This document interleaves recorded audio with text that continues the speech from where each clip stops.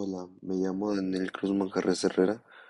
Hoy les quiero hablar sobre un deporte que es una pasión de multitudes y una pasión de millones de personas.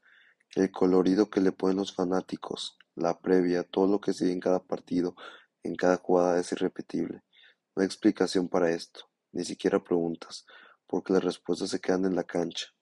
Los aficionados dicen que las dos cosas más importantes en sus vidas y que no las cambian por nada son la familia, el equipo y sus colores.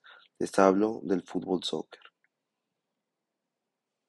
El fútbol es considerado el deporte más popular del mundo, pues participan en él unos 270 millones de personas en el mundo.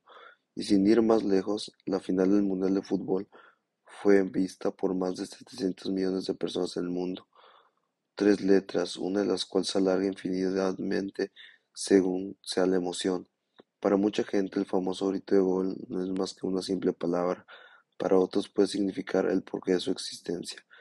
Todos hemos visto por lo menos una vez un partido de fútbol profesional, ya sea por gusto, por compromiso, porque todos lo veían, por convivencia, o porque fuimos o nos llevaron al estadio, o simplemente porque se cruzó en nuestro camino el cambiar de canal.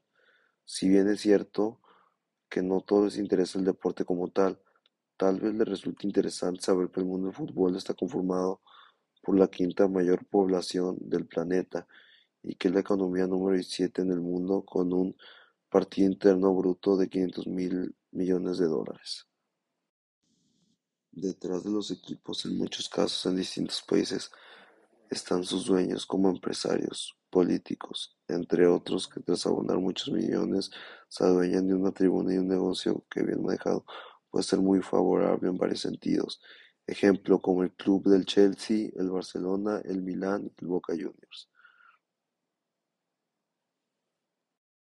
Estos clubes obtienen sus ingresos fundamentalmente de los derechos de televisión, pero también consiguen grandes sumas de dinero de las entradas que pagan los aficionados para ver los partidos. Los jugadores también están metidos en el negocio del fútbol, porque piden barbaridades de salarios y sus costos en el mercado están extremadamente exagerados. El jugador más caro puede costar hasta 280 millones de euros y el mercado se está inflando por el paso del tiempo. En conclusión, la final del discurso es ver cómo un deporte tan hermoso y popular en el mundo se volvió un gran negocio con el paso de los años.